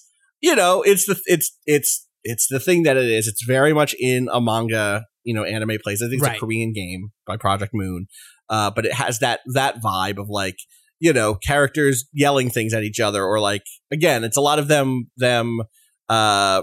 talking about the thing that just happened. Basically, I'm trying to find an example of it, but all the gameplay saying what sounds like an inner monologue, just saying it out loud, exactly. Yeah. It's exactly it, right? It's one character says, "I told you it was a bad idea to walk in here." Someone says, "Why'd you have to be so weak? Damn you! I didn't scrape the bottom of my whole life just to do this." And then your character saying, "I better not get impatient and get things done for certain." It's those sorts of things are just popping up during combat constantly. There are challenge mode things. I had to fight a weird flesh monster, which maybe is connected to I don't know if that's connected to the Lobotomy Corporation stuff or not, but I was fighting this guy, and then in the background, just a lady's eyes showed up with eyelashes, and it said, "A knife driven by a vaguely aroused will doesn't have what it takes to end a life." And my character is saying, Angela's right. This place is really bizarre. There are creepy looking blood clots all over the place too. Quick mode on. Turn off quick mode. Turn off quick mode. If you're playing this game, top left corner, it says quick mode on. Turn off quick mode. It will make more sense. What? I think. Okay. I don't know. Music's great. Music is great. Yeah, and that goes a long song way. Was a bop. And the exchanges, the way that these clashes work, where your character is dancing between the other characters on the screen, deflecting certain things. It can be hard. It can be very hard to understand what is happening moment to moment, but it's always cool. I've died a lot in this game, and always damn, that looks sick. I died sick.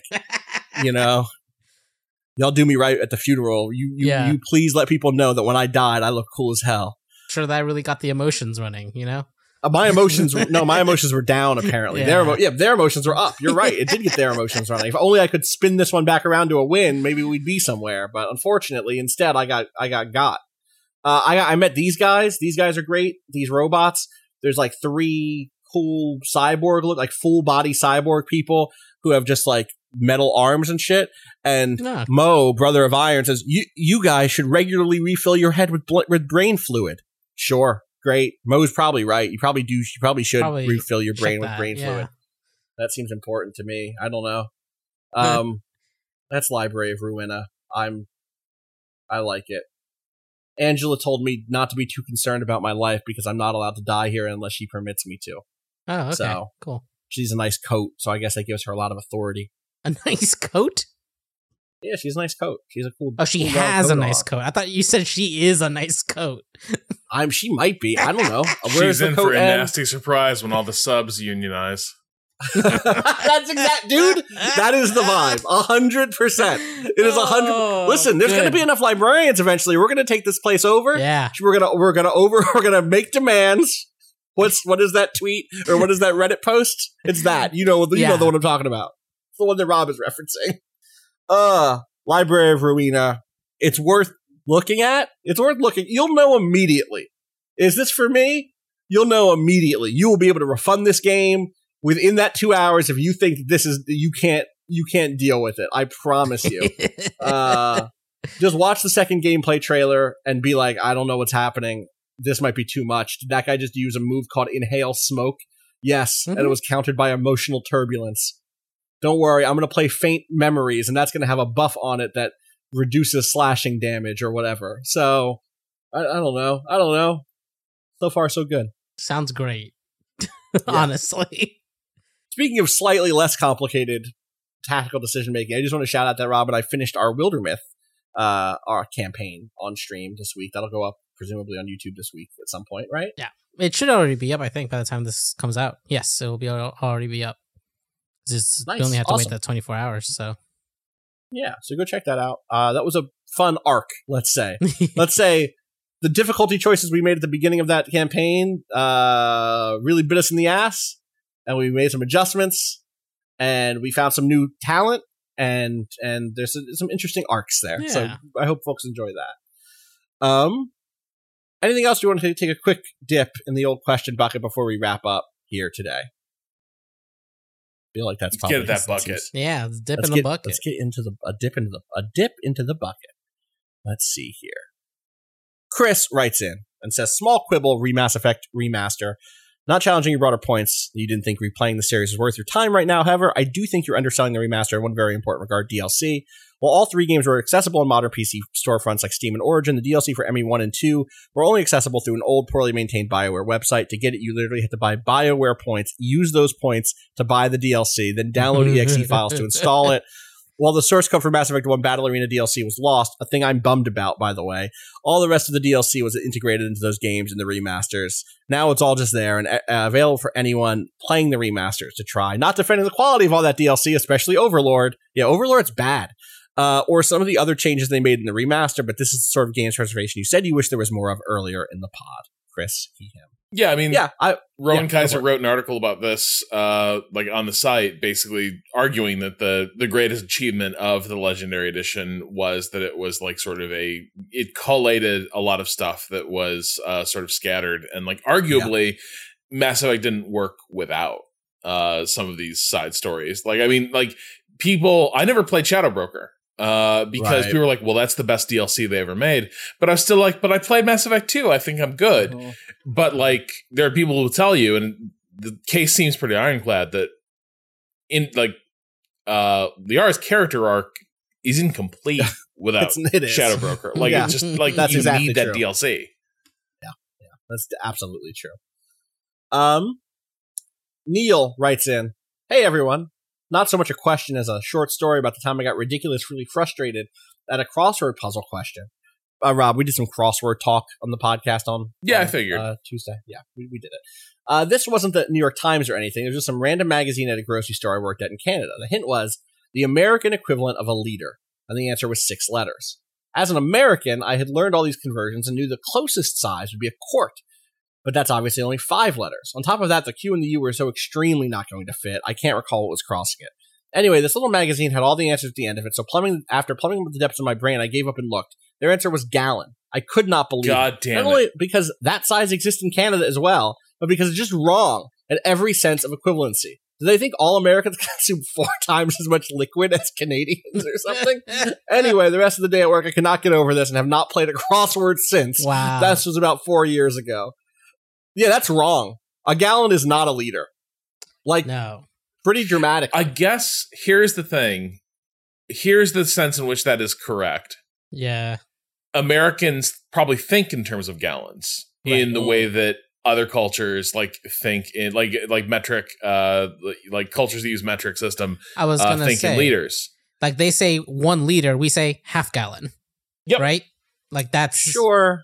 The way it's but like, I agree. It's the base work. It's the base unit around which you base other measurements off when you're talking colloquially, right? You don't say, I don't know. You could say 4 cups, but nobody says 4 cups. You say half a gallon. Yeah. Or you think about their bagged milk. That's a 4 liter bag of milk, and that or 4 liter bags of milk, 4 1 liter bags of milk, and that is a gallon of milk for us, right? Give or take. Right. Like whenever you say like. Americans use miles, not kilometers. That is the equivalency, right? Like it is. So I do get it, but I also that is a very upsetting clue. Yeah.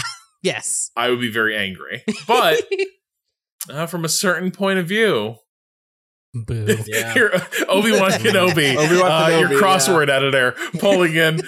So you see, from a certain point of view, that clue was great. Oh, God. All right. Greg writes in with a food bucket question. Some background. My partner is a vegetarian, cannot handle spice, heat, really, can't stand mushrooms or eggplant, and her favorite food is white bread. Not bad white bread, mind you. What we most often have in our house is delicious crusty baguette from a local bakery down the street. Because of the convenience, rarely without a fresh loaf, or part of one, always with a ticking timer until it's too stale to enjoy properly. The dilemma. I'm the cook in our house. And so 5 out of 7 dinners of the week end up in the question of not, what do we want to eat tonight, or what do I feel like cooking tonight, but what will go well with this bread we have? Not featuring the bread as an ingredient, mind you. What complements this baguette, sliced and unmolested by anything except for some good butter? I'm reaching my wit's end. I live under the tyranny of tasty fresh bread. I've brought this up to my partner, who even recognizes that it's begun to bother me, and occasionally says that we can do something else, something featuring rice or some alternate starch, tacos, etc. But I know she's just humoring me, longing for the next meal where she can indulge in her true desire. So here is my question. What is your favorite meal that goes well with bread? I've exhausted my roster of soups and egg dishes, and desperately need some new inspiration. Extra points if it's summer-friendly food that doesn't make a sweltering house appreciably hotter. I crave the insight of the Food Bucket Brain Trust. Yours in gluten, Greg in Cleveland. Well, I don't understand the premise, because any meal, you just put that bread out first. You put that bread out first like you're at a restaurant, right? You a couple of slices, you just fucking eat it. This is what I here's the issue. Just eat bread because it's good. Reduce the portions of other stuff and just eat the bread. Yeah. Which is what their partner is doing. But that one can only have so much bread unless one is that partner. So here's the issue. There's a few issues. I like when I got really into bread making, which was not actually I had my I'm going to make all the bread phase years ago. It was a really poorly, I was like, I'm saving money. I was not saving money. Are you fucking kidding me? The electricity I was using to make the bread loaves and shit. No, that was absurd. Not even considering the time, but nevertheless, I was making baguettes. I made my own sandwich bread that was fucking amazing. It was great. It was a good life. But the bread was showing up in such quantities that it was kind of crowding out other things. It's like, so we gotta get through these. We gotta get through all this bread. Yeah. And so next thing I knew, it was like, okay, we're having strata for breakfast again. Strata's really good, but once strata's regularly appearing in one's repertoire, it's gonna start getting a little monotonous. It's a more of a fun treat. It's like a little breakfast lasagna made of the ends of bread cut into cubes and soaked in egg. It's really good, but it gets a bit exhausting. But what this really sounds like to me is you got to stop, and you've been given this out. Your partner has what they like. Your partner just wants bread stuff. Your partner is just going to chow down on that cheese plate with the bread or that beautiful, vegan. So what? Hang on. What was it? What were the dietary constraints? Vegetarian. Okay, yeah. So yeah, could definitely have cheese. Could definitely have butter. They got what they like. The problem I'm hearing is that you think I gotta prepare food for the house. No, you're cooking for you now. The bread's got this. The bread's not enough. The bread's not a meal. That's not for this. That's not for this person to decide. You're saying, okay, but maybe it's been decided upon that Greg is going to prepare meals, and Greg's partner is doing something else. Is maybe that's the division here, and that's been agreed upon. People are happy with that division. Greg likes to. We don't know the full situation. I don't think we could just let Greg's partner live on bread alone.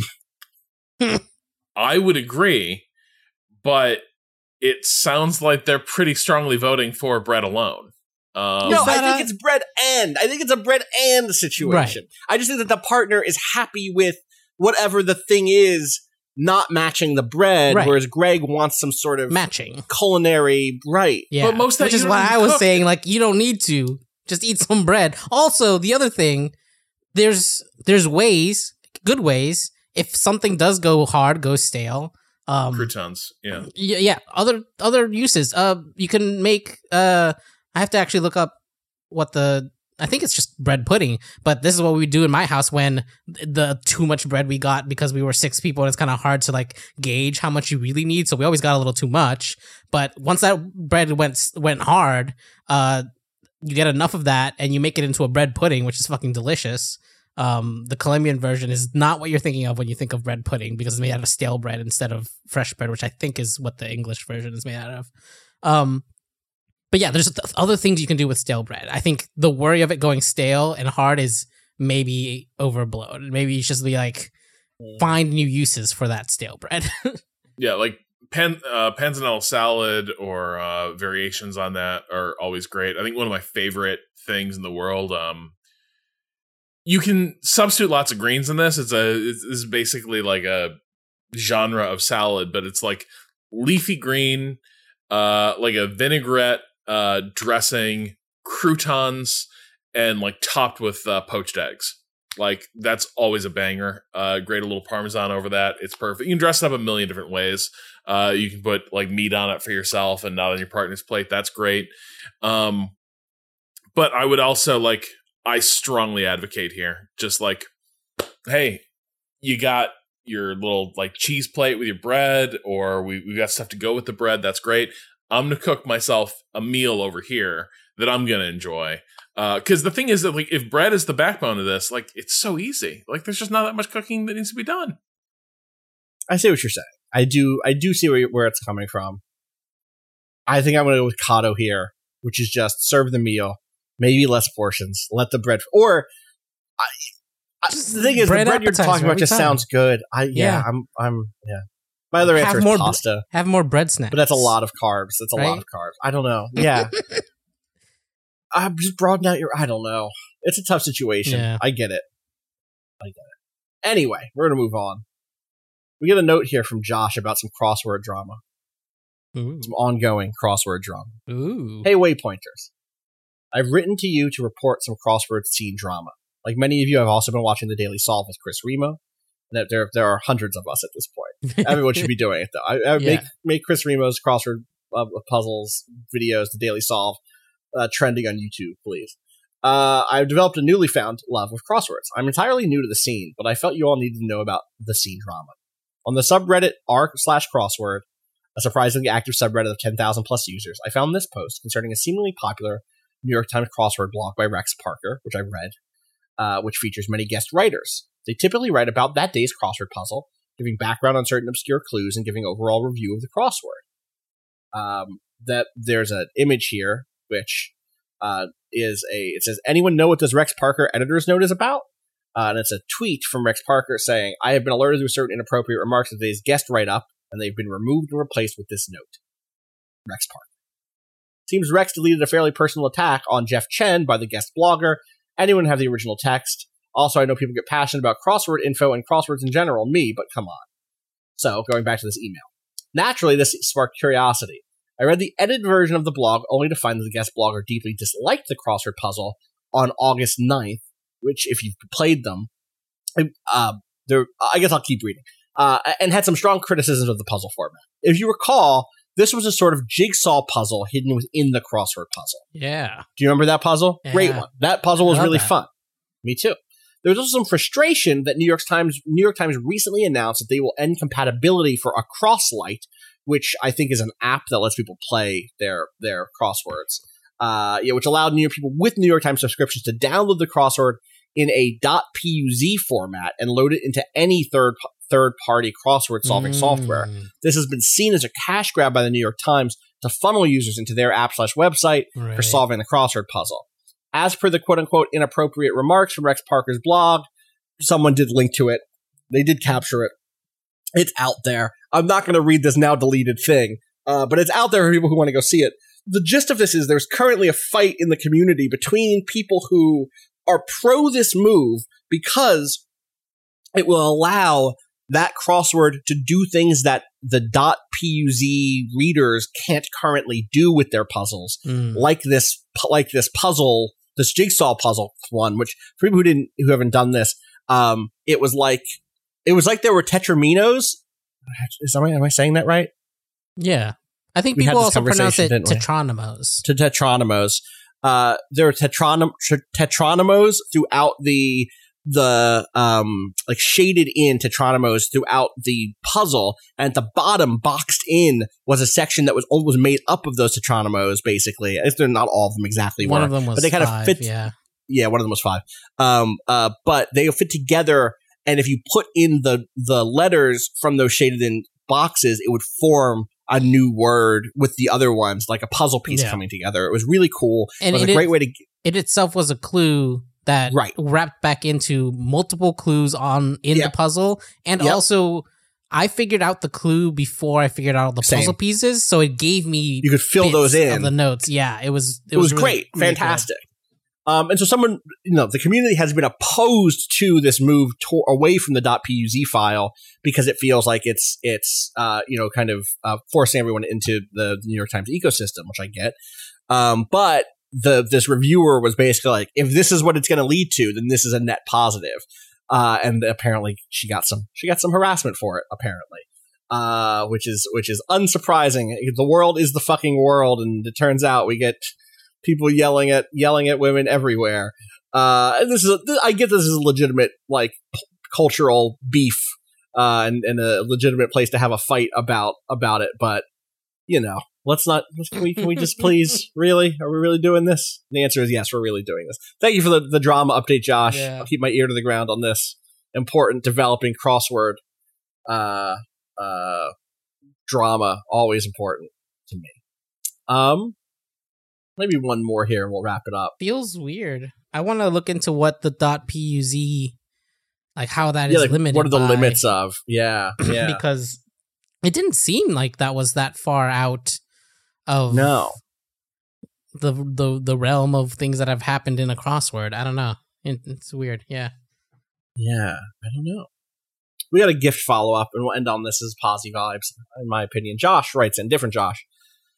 Hi, Waypoint. Following on the pretending to enjoy receiving gift stories, I have a video game related one similar to Patrick's Mortal Kombat story. I was about 10 years old when the N64 came out in Australia, and I begged my parents over and over to get one.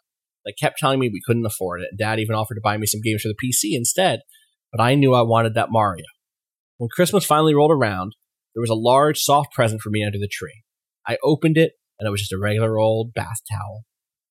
I was so polite, I said, wow, thanks, guys, and set it aside. Until Dad rolled his eyes and said, for God's sake, unwrap the towel. They had taken the N64 out of the box and wrapped it up in there just to mess with me. I don't really remember what happened after that. I assumed I blacked out from excitement or just played Mario 64 for the next 24 hours straight. Thank you, Josh. I'm a liar. There's one more. We get one more in here. And one of these, I'm just going to do one of these. I'll save the other ones. Because we on Monday, Rob, someone asked us to align ourselves with Pokemon moves. Which Pokemon moves did we feel like we embodied? And from that, therefore, what Pokemon were we? And Matthew wrote in to say, here's my list of hosts based on Pokemon moves they are, and therefore which Pokemon they are. I think there's a chance to come across as rude or presumptive by categorizing. So these are, of course, vague impressions based on perceived podcast energy. Me and Kata aren't in here because we already have ours. But Rob, we got one for you. Perceived energy. What are you even talking about? Move, glare. That works. Pokemon Zygarde complete form, which I've never seen before. The one that looks like a fucking mecha. Yeah, what is this? What is this from? Yeah, that's from Sun and Moon. Those it's sick. It starts as a dog, and then what? It does. Yeah. You get then it becomes a big snake thing. Yeah. It's is that in combat? It does that, or is that those are its evolutions? These are its evolutions. Not even though. It is. It's basically there's hidden pieces of this Pokemon, which are you can see them if you look up. They're like little amoebas, basically. And once you get to a certain point, you get the first level, which is the dog. And then as you continue to uncover them, you have to hit another threshold of how many of these you found, and then it becomes the snake. It just like turns into the more, and then like the complete form is you found every single piece of it, and it's this big mecha looking motherfucker. Sick mecha. Yeah, I love this thing. It's really cool. Apparently there's some specific, I'm trying to remember, there's like a myth that this is referencing something about a dog and a snake. I remember reading about it at one point. I got it. Zygarde complete form may be based on Hel, the ruler of Helheim, the realm of the dead in Nordic myth. So that's this doesn't say more than that. But sure, there we go. There was something about a dog turning into a snake, or there being a dog and snake in the myth. Something like that. Yeah. This is. Let's see. This one doesn't turn into a snake, so I don't know. Maybe there's a snake involved. I don't know. But yeah, the Zygarde. Oh my god, Zygarde complete. I keep forgetting every time I look away from it. Yeah. Damn, look at that thing. Look at it. It's already glaring. Look at it. It's glaring at us right there. Yeah. So that's you. Good that's Pokemon. you. It's a good one. I think it's at the very least aspirational. You know. Yeah. This is, you know. Honestly, here we go. With all these. Yeah, I think they're different versions of you. You know what I mean? Different elements of Rob. This person or this site, What Culture, says that it's drawing on the children of Loki and Angrboda. I don't know how to pronounce this character. I apologize. There's a character here. Anyway. Because there's 3 forms, each representing a different child, Zygarde draws obvious parallels to each of the Norse shapeshifter's offspring. 10% form can be based on... God, you're just going to give me things I don't know how to fucking pronounce, aren't you? You're just going to... Here we go. This is another word for Fenrir. Okay, sure. I can say Fenrir. Loki's giant wolf son, who made a snack out of Tyr's right hand. The monster is seen rocking green leash, much like Gleipnir, the ropes that bound Fenrir. Zygarde's 50% form takes on a snake-like appearance, not unlike Loki's second child, Jormungandr, and then its final, most powerful form transforms into a humanoid robot, like Loki's child. Reminiscent of Loki's daughter, Hel, who appropriately guards the realm of the dead, aka Helheim. Sure. Cool. Love it. Zygarde. I don't know if it's... It probably doesn't say that, I don't does think it? so. It probably depends on what form it's in. Right. That's true. Right? So... But I told that mecha one talks. There's one of them talking Pokemons. Oh wait, like talks like the way like a fucking like Mewtwo Meowth does, and Mewtwo and like Meowth. Lucario. Yeah, I think sometimes talks depending. Yeah, I could see that. Zygarde. Anyway, on that note, continue to let us know which Pokemon we are. I just want to say the one for Patrick is very funny in this, so I'm waiting for Patrick to come back and we can drop that one. Great. Going back to the Christmas thing, I actually had a small follow-up and question. Did your parents ever do things like that where they once or twice trick you? Because my parents definitely did that once in like probably the cruelest way possible. Cruelest? Well, just like a lot of these are like you're sad for like a minute, right? Or like you're sad for like until you realize what happened. My family tended to, and still does off and on, get together as a big group with our extended family, lots of aunts. So it was like, 30, 40 people in a house. And we would all get together and everyone would do gifts together at midnight. And so one year, I believe this was the year I got my N64. We did that, and obviously I wanted it. I didn't get it. We stay the night. Next day, we head back home. We head back home, and when we get home, there's gifts under the tree. And that's where it was. But it was a full night of just like, I didn't get it this year. It's not happening. Yeah. That's a big swing. Yeah, a whole night of like, it's like, I guess Santa came by our house instead to drop these off while we were gone. And it's like, looking back on it now, it's just like, wow, that is a long time to sit on the disappointment of. I mean, it's also no time because you were going to play it until you were as home a kid. Anyway. Well, no. Yes. Here's the thing: we also stayed up till 3 a.m. Like, it's a whole thing. Like, you absolutely would have busted that shit open, plugged it in, had a great time with the cousins.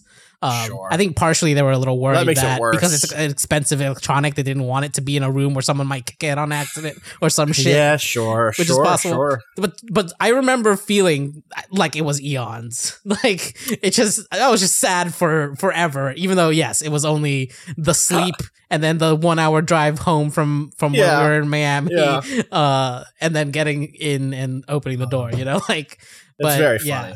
I think that's the longest version that you could kind of do of that. Yeah.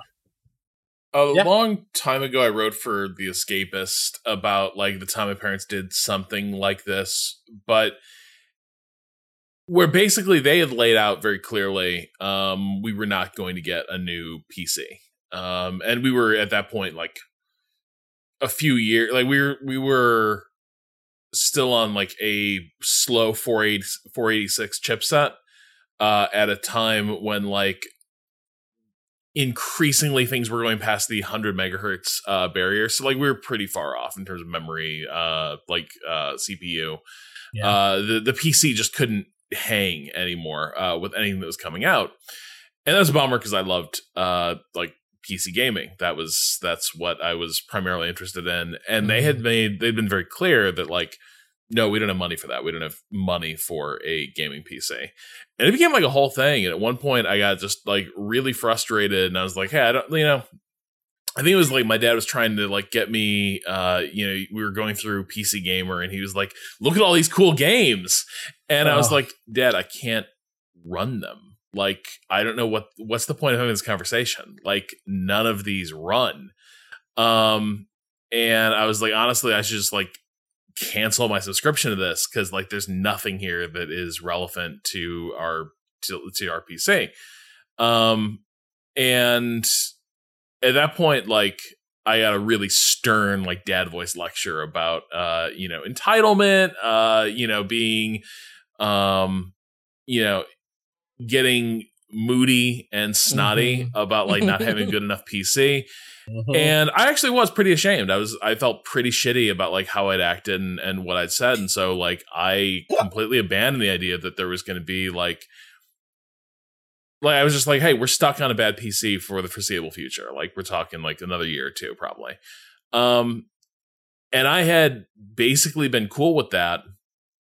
And so Christmas morning came around and I'd actually spent a few weeks being like, honestly, also back catalog games are great. Like this is the thing. I've always been this guy. I was like, really though, these EA collector's editions or EA classics with the boot disc that like frees up enough conventional memory. These games fucking rule. I don't need a new PC. I can just play, I can play Privateer some more. I can play these old war games. Yeah. This shit's great. And then after that wasn't the one with Doom 2000 in it, right? Was that earlier EA pack?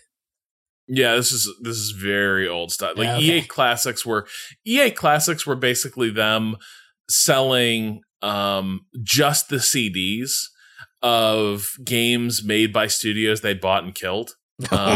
So it was like Syndicate, so Bullfrog games. Like you just buy a thin little sleeve with EA Classic in it, and then they're like, "Hey, if you can make this run, like go with God." I had also had a Bullfrog. It had Theme Hospital in it. Yeah. Yeah. So I was getting into all of this. And then like after we'd opened presents on Christmas, my mom was like, hey, there's something like downstairs, like for the kitchen that we got to bring up. So I was like, okay, let's go do it. And we get down there and it was an IBM Aptiva. It was a 200 megahertz like computer. Still not like cutting edge at that point, but like night and day from what we were on. It was like we had been like 2 years behind, 3 years behind, and now we were 3 months. We were basically current. It took me a long time to even recognize what I was seeing because like an Aptiva box, it was a white cardboard box, right, with an IBM logo. And so, like, it looked like such a part of the scenery of the shit that was strewn around the laundry room that I was like, okay, where's this thing? And my eyes completely skipped over the computer in the middle of the room. I was like, I'm looking for an appliance. And then I'm like, wait. And I was stunned. I got the whole big reaction, like, no way, it's a new PC. But the weird thing is, and this is me, I was almost, on some level, I was a little sad that I'd gotten the PC, because I was like, I had made myself okay with this. And I think my dad had a point. And so I was like, I felt on some level like I was being rewarded for shitty behavior. And so it was this weird thing of like, I was really happy to get it. It was really exciting. But also there's this part of me, it's like, I don't know that my relationship with this shit is good. Yeah. And I don't know that my dad didn't have a point. Now, of course, the, distance of years, I'm also kind of like, at the same time, my parents played the "we don't have money for stuff" card all the time. And when they were using it as sort of a smoke screen, it made it hard. It sort of fed into a broader sense of anxiety about like, is our family, like, do we have money or not? And the answer was no, but we had credit and debt. Yeah, I'm sure. And so like, I look back on all this stuff where it's like, oh yeah, okay. So I was correct to not be certain about like, what can we afford? What can't we? I was right. But it does like scan as weird now, where it's like, oh, this time we were using it as a fun sort of like distraction from the secret, like, nice Christmas gift. But other times it's like, there's no money for college, and that is 100% the truth. Right. And the more important thing in this moment, right? Yeah. Wild. Yeah. Yeah. It can be really hard to tell what the situation is sometimes as a kid, because I think, things were always touch and go for me as a kid in terms of money, but I think my parents both really wanted me to not have to stress about that. Right. So did mine. Yeah. But yeah, I think the thing they underestimated was I could intuit. Yeah, you can always, kids are not. Yes. Yeah, and so it was like there was kind of I think when I think back on it, there's a part of me that's like, you know what? I wish I could go back and be like, you know what? You should just fucking level with me. What's the actual score here? Because I can tell there's some stuff happening in the background, and there's some weird lifestyle changes that don't entirely make sense without some key information that you're telling me I don't need to worry about. Yeah. Right. It's tough. It's tough because I get the desire to not want, because it's not, you can't do anything about it as a kid. Do you know what I mean? I mean, again, the thing is that like, the thing you can do is not complain about not having toys or whatever. Right. And do your best to like understand that comes second to like keeping the lights on, But yeah, I don't know. I get the impulse not to put that on a kid, even if I also get the impulse of like, or even though I remember being like, I can tell that shit is tight right now, Anyway, that's childhood, baby. We're going to wrap this up now, and we'll be back next week with some more stuff. I hope people have a good weekend. Is there anything on the site people should go read? Rob, anything you want to point people to over on waypoint.vice.com? We talked about the Hell Let Loose stuff. The Motherboard Gang has been doing some good coverage of like another ongoing story with an Activision product, Warzone just continually being overrun with cheaters, and this sort of hit game kind of being its community being sort of besieged by the increasing sense that like it's harder and harder to find a straight game. Yeah, right. And man, that is death to a community. When people, I mean, I you will never convince me this wasn't a major part of like why PUBG lost momentum. There were so many people who were starting to feel like, hey, this game's not on the level. Right. Like, I'm doing my thing here, and I'm seeing like kill cam replays, and I don't think people are this good, and I don't think they can anticipate shit this well. Right. Yeah. So yeah, go check those stories out. You can always follow us, twitter.com/waypoint, waypoint.vice.com, Waypoint Plus to support everything we do here.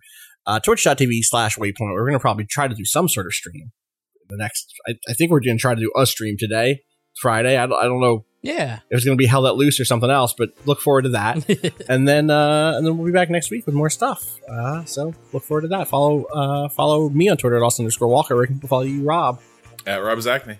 Kato. At A_Kato_appears. He was always the Bowen flooding us. Use the track Miss You off the EP Pale Machine. Find out more about that. Waypoint.zone/BOEN. Until next time, fuck capitalism. Go home. Peace. Stay hydrated. It's hot. Drink water.